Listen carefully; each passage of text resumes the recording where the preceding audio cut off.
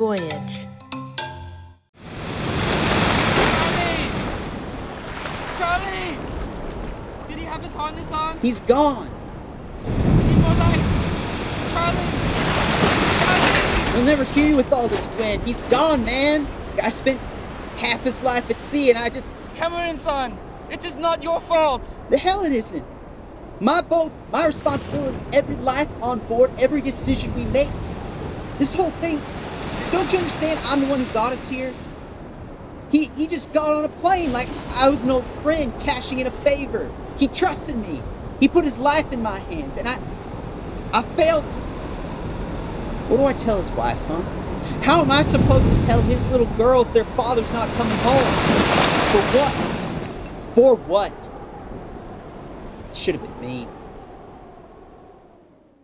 After nearly being washed overboard and then drowned beneath a massive wave, Cameron has whiplashed from abject fear to the depths of despair over the sudden, shocking loss of one of his crewmen as he and Hiroki search the surging seas for any sign of Charlie.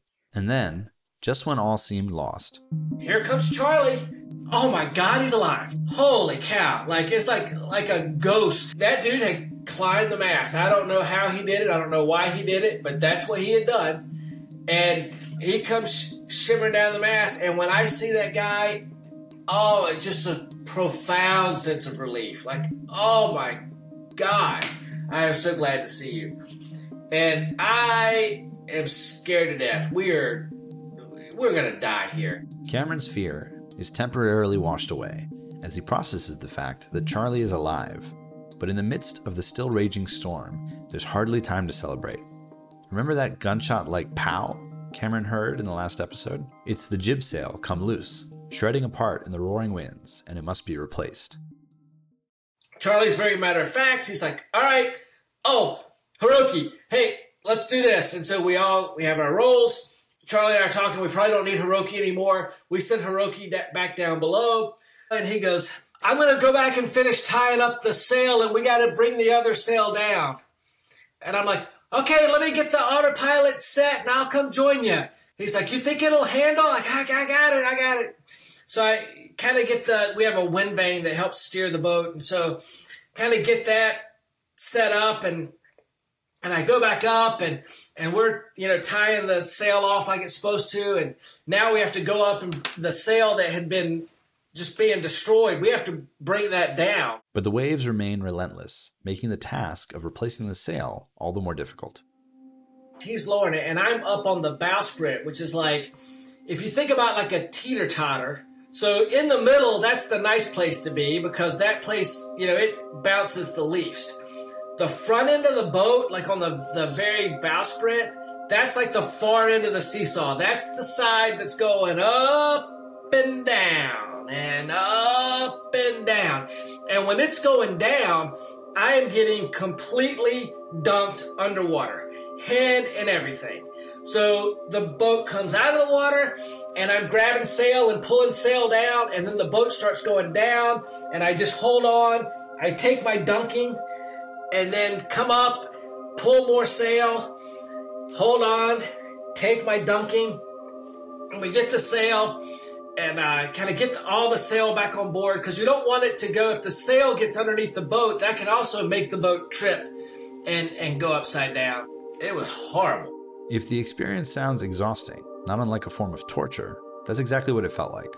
Just it's complete sensory overload.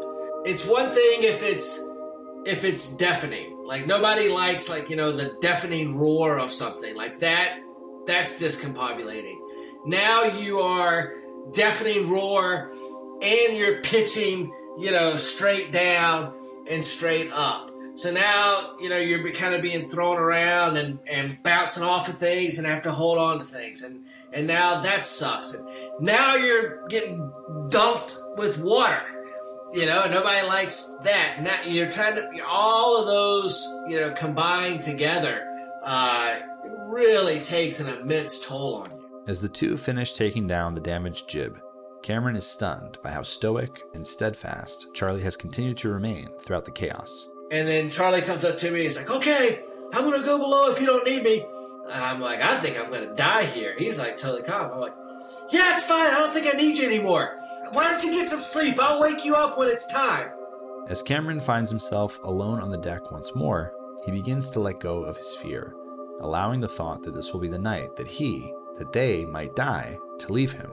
For the moment, the boat remains intact, its crew all aboard, safe and sound. They have survived together.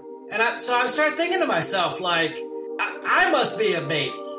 Like, I'm scared to death. He's clearly not scared at all. This is probably nothing, and I'm just making a big deal out of it. So I'm like, okay, I'm not gonna be super scared. I got this, Though the storm finally passes, it leaves behind roiling waves and howling winds that refuse to die. When daylight finally comes, Cameron, Charlie, and Hiroki take stock of their badly battered boat. We get through the worst of the storm, so the waves are no longer 25 feet, they're just 17 feet. And the winds aren't 80 knots anymore, now they're just 40 knots. But any sailor knows, 40 knots and 18-foot seas is a horrible condition. And now, the boat's kind of starting to fall apart piece by piece. They are clearly not out of the woods yet. The storm has taken its toll, not only on the three of them, but on the Lilino herself. The jib was destroyed, and so we bring that down, and then the mainsail starts to rip. We pull that down, and we have to put up the other jib that's not as strong as the storm jib. And so we've got that up, and we're trying to sew the mainsail back together. Repairing the sails is a problem compounded not only by the constant motion of the wave-tossed boat, but by equipment that is woefully outdated and ill-suited for the job. When I bought the boat, it came with a sail repair kit. And, I had read some survival stories. I knew that you needed a sail repair kit, so I had one. It was great. However, it was the sail repair kit that came with the boat in 1976. And so, sailcloth material, it's thick canvas, and it is thick. It is super thick. And so, literally, we take the needle from the sail repair kit, and the first time we try to use it, it breaks. We don't even get one stitch in, and it breaks. But I went to officer candidate school, and at officer candidate school, they gave you a uniform repair kit that had 6 needles in it, or 7 needles, and some thread. And so I'm like, oh, I've got my officer candidate school uniform repair kit. And these needles are sewing needles. They're the same type of sewing needle you use to sew a button back on a polyester shirt. These needles are in no way, shape, or form designed to penetrate sailcloth. Salty Sea Dog Charlie is the only one on board who knows how to work a needle and thread. But as he begins patching the sail, it doesn't take 15 minutes before his fingers are bloody. And so now, he's taken cloth and tape and tape it over his fingers to try and sail this. But now, the boat is bouncing up and down. We're still in 15-foot waves, and the boat is bouncing up and down like crazy, trying to sew thick sailcloth with a tiny needle that's bending, and he's trying not to break it, and it's cutting into his fingers, and his fingers are becoming a bloody mess. The task is slow and painful, but Charlie manages to finish the job. And we go to raise it just in time, because as we're raising it, we notice that there's a tear in the jib that we've been flying. So, we got it. Now we got to repair this thing. So we pull the jib down. But in order to patch the newly damaged sail, Charlie tells Cameron and Hiroki that they're going to have to help. An emergency sewing lesson ensues, even as the winds continue to tear at the sails. And we're in this constant thing where we get a sail repaired, and then another one rips, and then we bring that one down and we repair that one, and then the one that's up starts to rip, and we bring that one down, and so it's this. You're feeling like we gotta sew faster. We gotta sew faster, because if we don't have a sail, we're gonna flip. The struggle to keep a functional sail aloft threatens to become a losing battle, resulting in a round-the-clock effort on the part of all 3 men. So you'd wake up, drive for 8 hours, sew sails for 8 hours, and sleep for 8 hours. The most sensitive part of your hand is your fingertips. And that's the part of our hands that were just getting, destroyed by trying to sew. It turns out Hiroki was really good at it. I mean, once Charlie showed us how it was done, Hiroki was a machine. I would get a certain amount of sail sewn during my 8 hours. Charlie would get a certain amount of sail sewn and then Hiroki was like a prolific. That guy, he could really repair a sail. Assessing the state of his gored fingers, Cameron decides it's time to rely on machine power, only to make a disheartening discovery. And so I go to start the motor, and the motor won't start. I check the oil, and I realize that there's seawater where the oil should be. And I'm like, okay, this is bad. And so what I work out has happened is that, the motor has an exhaust, but these waves that are coming from behind the boat are so huge that they're pushing water up the exhaust. And even though there's a valve that's supposed to prevent water from coming back in, it's clearly been overwhelmed by water. Cameron has brought extra oil, but only enough to top things off. Not nearly enough to completely drain the affected oil and refill the motor. We have to figure out a way to use the oil that's in the motor. So we drain the oil into some of the, what we had been using for water. We had these 5-gallon, water containers. And so I took some of the 5-gallon water containers one of them that we had already used, and I drained all the oil and seawater into that. And the idea was they'll separate. But we're in 15-foot waves. And so, the jug is getting sloshed around and we're getting sloshed around. And so it's constantly like remixing and remixing and remixing. So then I came up with an idea. I put a tiny pinhole in the bottom of the 5-gallon water bucket.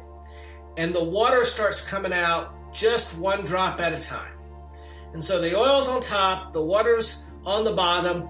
They're mixing, but they're not mixing all the way back down to the bottom. And the oil is thicker and more viscous than the water. And so I'm hoping that my little pinhole is small enough that drops of water will come out, but oil won't come out. Now we just have to wait. But it's taken forever. So I ended up maybe I'll put another pinhole. Maybe just like one more. And so now we got a couple of pinholes and water is just kind of slowly dripping out. And now we just have to wait. But not only is the Lilino tapped out with regard to man and machine power, but electrical power as well. The wind generator is generating electricity, but at one point, the wind generator has a safety feature where when the winds are stronger than 80 miles an hour, the blades start to stall. And so the night and the next day when we were at our worst, the blades on the wind generator kept stalling. That means it was over 80 mile an hour winds. So the wind generator, it got a little overheated. Now it's down, it's less than 80 knots. It's spinning, but it's not making power like it's supposed to. Something about the safety feature to protect it just didn't work. Something got burned out. So now the wind generator is not creating electricity. It's now been 3 days since the Lilino first collided with the storm. Cameron, Charlie, and Hiroki are suffering from mental and physical exhaustion. Even if they were to find time to rest, everything below deck is waterlogged, a situation made all the worse by the constant spray of cold water and punishing March winds. I mean, we are beat up. We haven't run the navigation lights. We haven't run the radio. We haven't run anything that's going to take electricity because, we're going to need electricity to get the motor started. And, if we need to make one final, please somebody rescue us radio call, we want to have enough juice to do that. And I'm looking at the map like, what are we going to do? Are we going to be able to limp this thing all the way to Yokosuka? Or, are we going to pull into Iwo Jima was our next stop? Cameron struggles to maintain a sense of confidence and of hope. It is the absolute lowest point of their journey.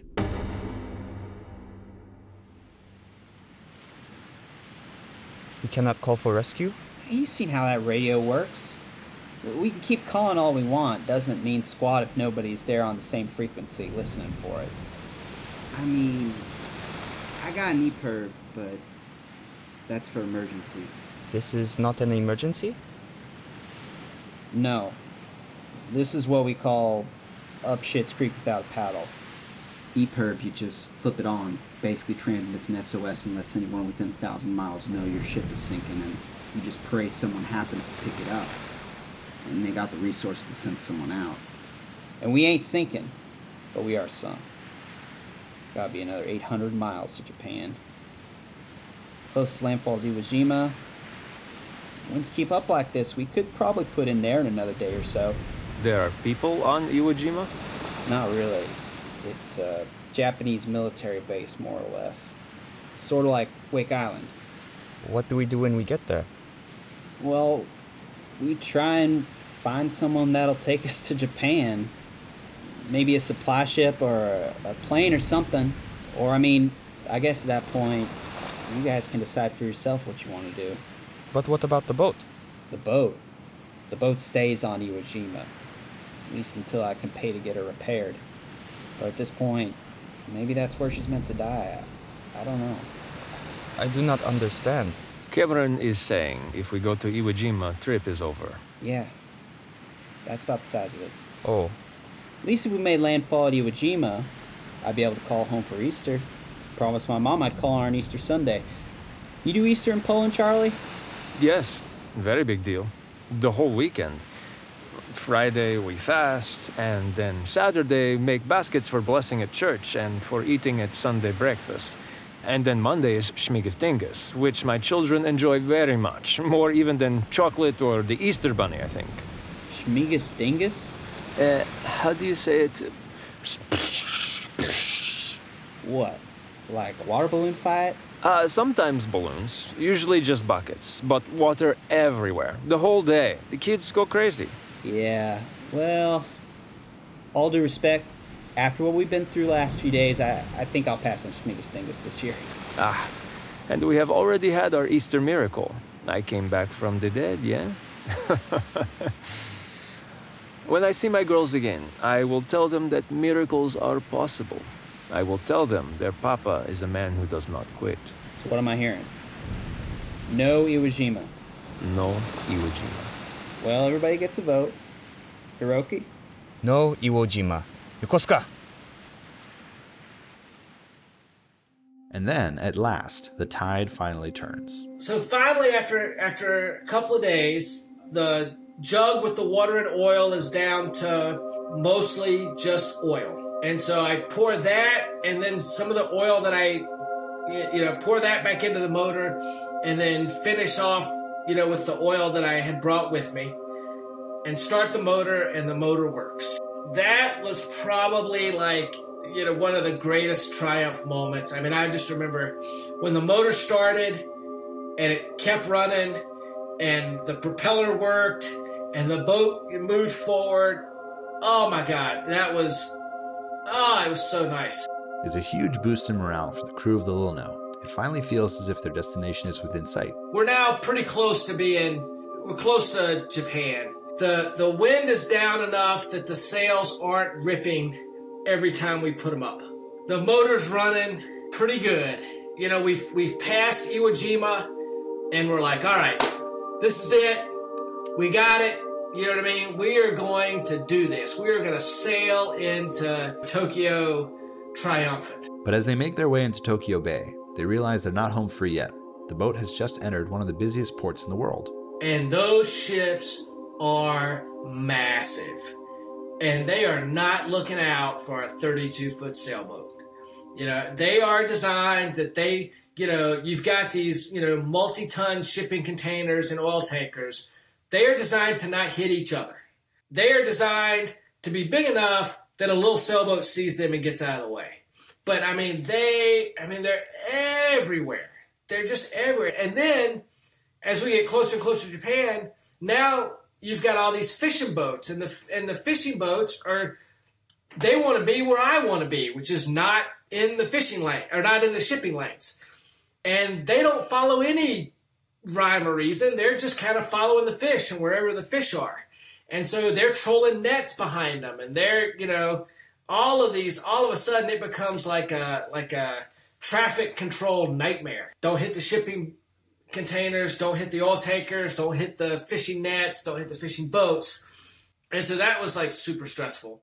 As they draw nearer to land, Cameron needs to get a message to his base, as the Navy is inevitably wondering what has become of their newly assigned transfer. It's been 2 weeks since before they encountered the storm that the Lilino has connected with anyone in the outside world. One of the boats passes, and the guy has a clear American accent.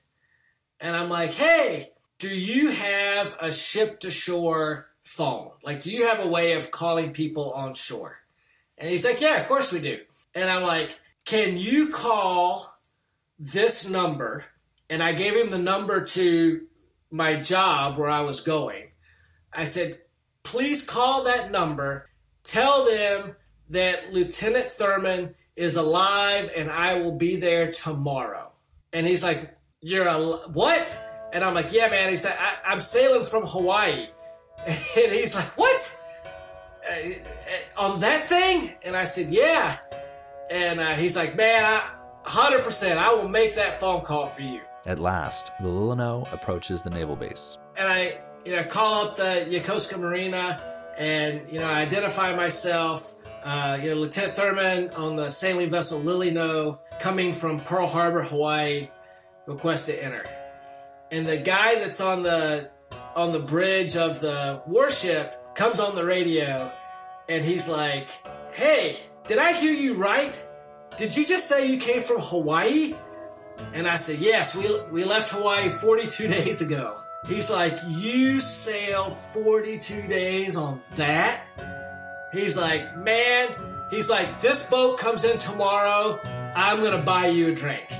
And I was like, absolutely, just come on down to the boat. We pull into the marina, and it's early morning. It's just after sunrise, and it's the cherry blossoms are still there. So on Yokosuka Navy Base, there's all these, cherry blossom trees.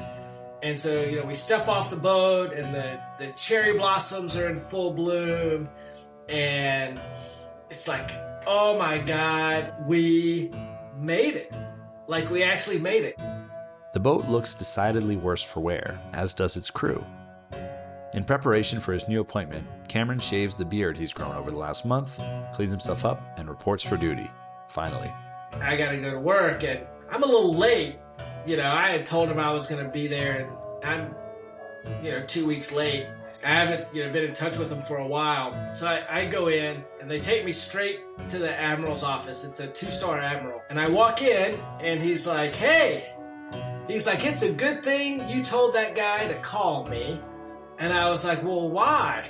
And he hands me a message. He says, because I was going to send that first thing this morning. And he hands me this message, and it's a radio message, the official Navy traffic, that Lieutenant Thurman has been lost at sea and is presumed dead. And I was like, wow. Having survived the 4,000-mile journey, it's time for Cameron, Hiroki, and Charlie to celebrate. Leaving their waterlogged belongings aboard the Lilino, they head off base for a night on the town. This is my first, meal in Japan, and it's a tempura restaurant, which is basically Japanese fried food, where everything on the menu is deep battered and fried. And man, I was like, I am at home. This is just like being at home. So we ate out, we had a great time, telling stories. And as the evening wears on, conversation inevitably turns to the night of the storm. And Charlie goes, I tell you what, man, the night when all the sails ripped, he said, I was scared. I thought we were gonna die. But he looked at me and he said, Cameron, you were so calm. And you're like, I looked at you and I said, well, this is his boat. He knows what his boat can handle. If he's calm, it's got to be fine. And I'm like, Charlie, I thought we were going to die. I literally thought that we were going to die. And I looked at you and I was like, well, Charlie's calm, right? So This guy sailed the North Atlantic, so I mean he's seen bad stuff. If he doesn't think this is bad, it's not bad, and I'm just being a baby. And if he's calm, I should be calm. And so yeah, Charlie and I were like, yeah, we totally like faked each other out, you know. And it wasn't just like, you know, we could have died on the night of the storm.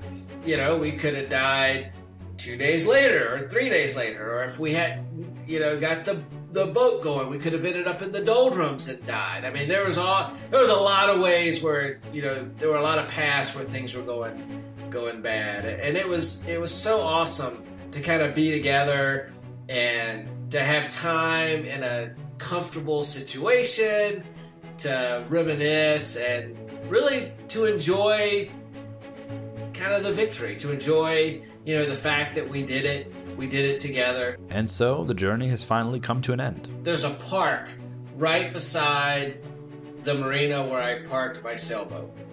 And so the three of us go up and we stand there and the cherry blossoms are still in bloom. And literally, I mean, it is the last day. The wind came the next day and blew all the cherry blossoms away. But that day, there's still, you know, beautiful cherry blossoms on the tree. And we get somebody to take a picture of the three of us under the cherry blossoms. And that's the picture that was in the newspapers. It's a picture that I still have up on the wall in my living room today. Cameron and Hiroki accompany Charlie to the airport as he prepares to fly back to Poland and be reunited with his family. So we arrive at the airport and you know, we're saying goodbye to Charlie, and this guy's he's a professional sailor.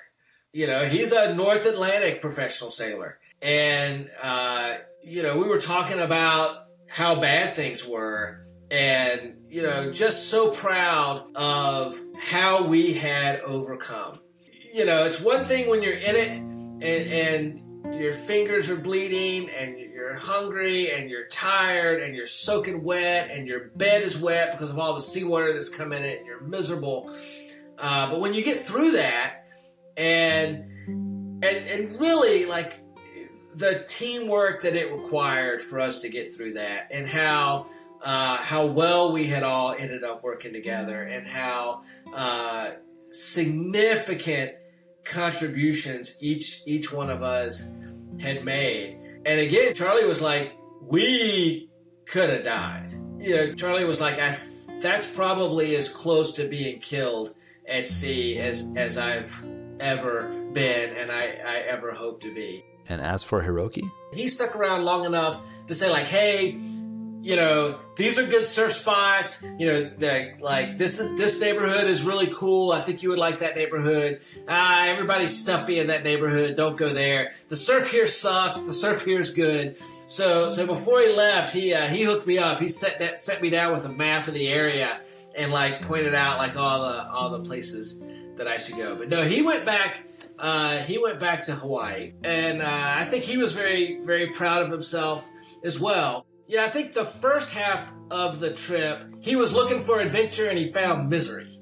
You know, it was just hot and boring and not enough food and this sucks. You know, he wanted a great adventure. He got an adventure, and you know, we were talking about, you know, he got way more adventure than he had anticipated. He actually said, I don't think I'm gonna buy a boat now. That may have been his last time sailing, but I don't know. You know, who knows? Indeed, Cameron does not know where Hiroki's wanderlust ultimately took him, nor what Charlie's life is like today. I was in Japan for 3 years. We probably kept in touch for about 4 or 5 years. Life gets busy, time marches on. Hiroki never seemed to stay in the same place for very long, while Cameron eventually loses Charlie's information, until eventually, the three of them lose touch altogether. This is like, you know, before there were cell phones and you just had a cell phone and you kept the same number everywhere you go. You know, everywhere was a new address and everything. So we lost touch and weren't able to kind of hook back up. As we told you in our first episode, Hiroki and Charlie are not the actual names of Cameron's crewmates. A concerted effort was made to track down both men for this podcast, with Cameron unable to find a private investigator willing to take on the search. As for the boat that had ferried them all those miles that the three of them had put so much literal sweat and blood into, Cameron had intended to pick up where he left off back in Hawaii, living aboard his floating condominium in Japan, whenever not on base or a submarine. But when he learns he won't qualify for an overseas housing allowance, if he chooses to live aboard the Lulano, he takes up residence in a spacious pad on the water, well away from busy Tokyo or the naval base. In the downtime, he continues to upgrade the boat and use it recreationally. Today, Cameron has only fond memories of his time in Japan. It's so funny. I mean, I didn't want to go. You know, it was number 17th on my wish list, and it ended up just being a phenomenal, place to live, a phenomenal experience. I ended up living in what was the best part of Japan. I can't imagine anybody having a better experience than I did. And then I was far enough away from I was the only American out there. So people would stop me and just want to practice English. And so they'd be like, hey, can I practice English?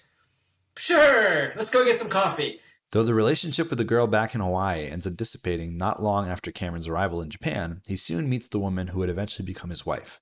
He also chooses to switch professional gears and attend medical school at the Medical University of South Carolina, back in his home state. And so I was like, well, I'll just keep going west, and I'll go through the Suez Canal, and I'll it'll be easy. This, I'm nearly there.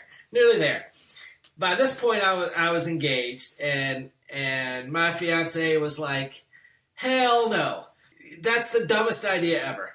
And I'm like, no, the boat's much better shape now, and I know what I'm doing. And she was like, no, you were late to your job.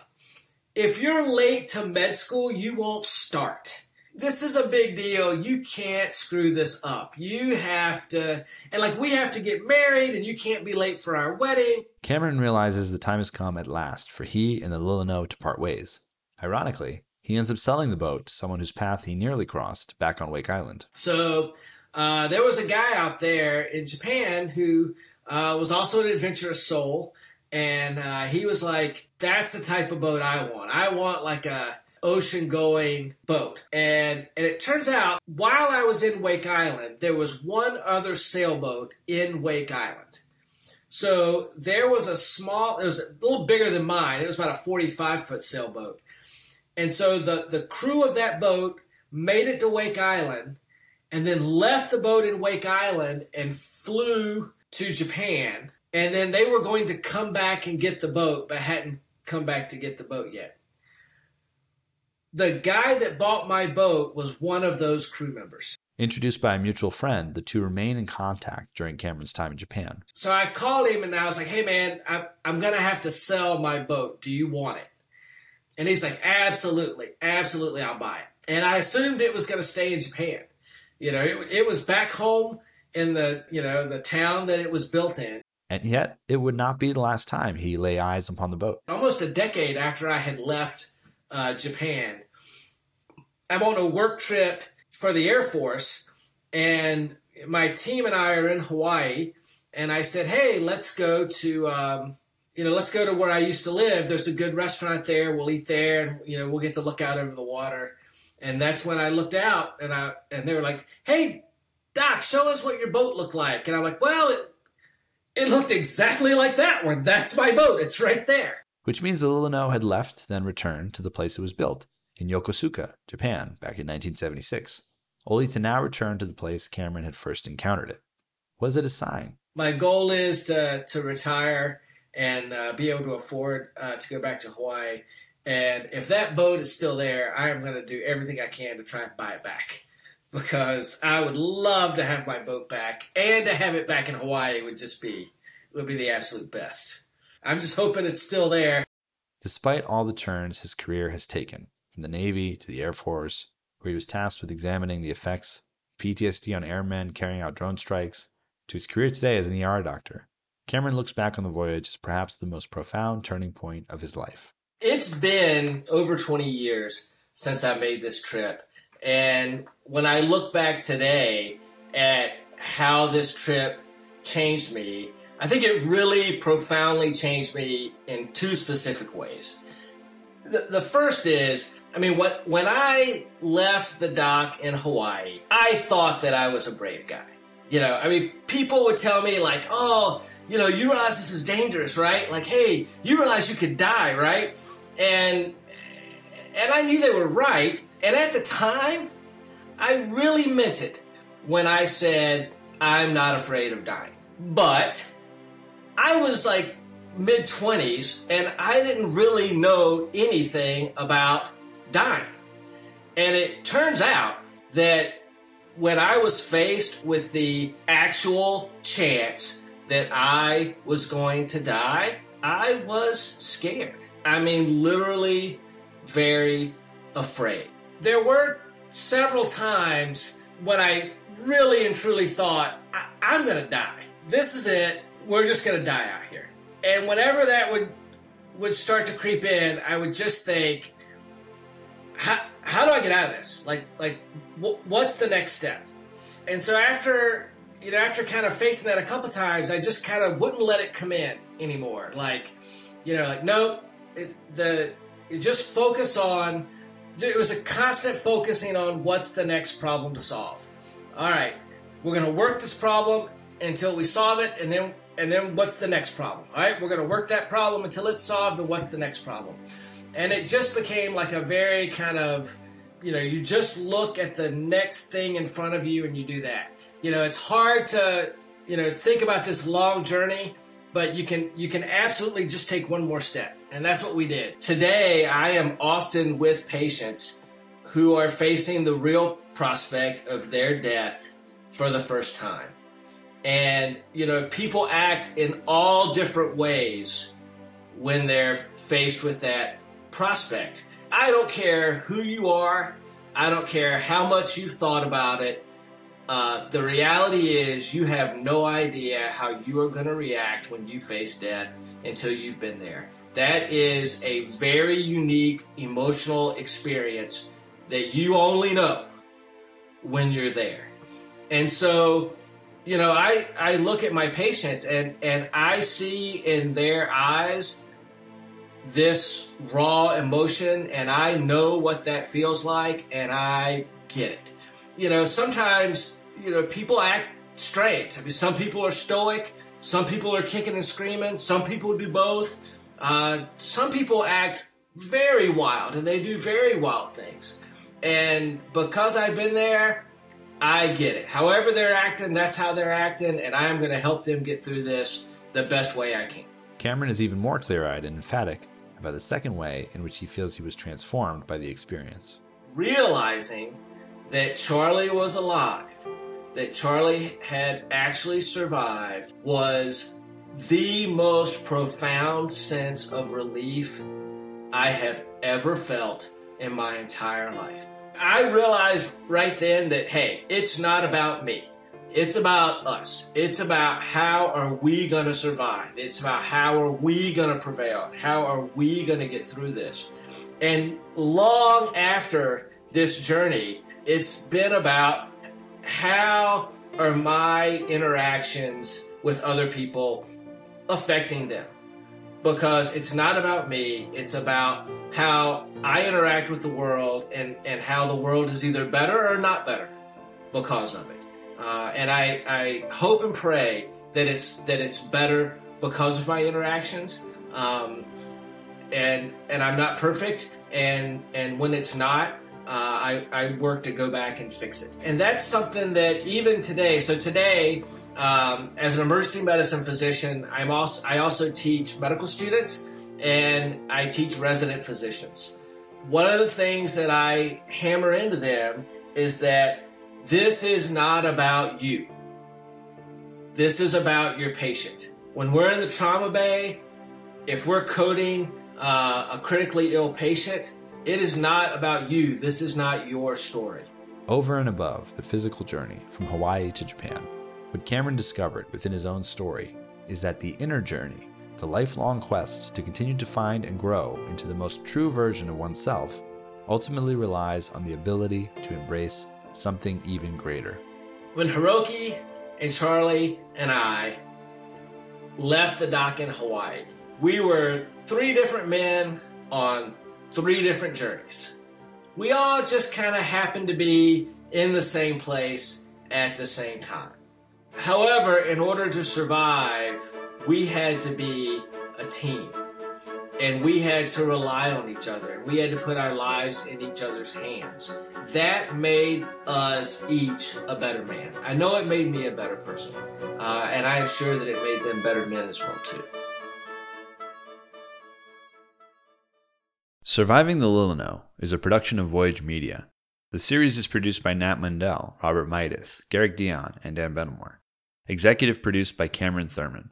Cameron is writing a book about his experience on the Lilino, and we will update the show notes with a link to the book when it is available.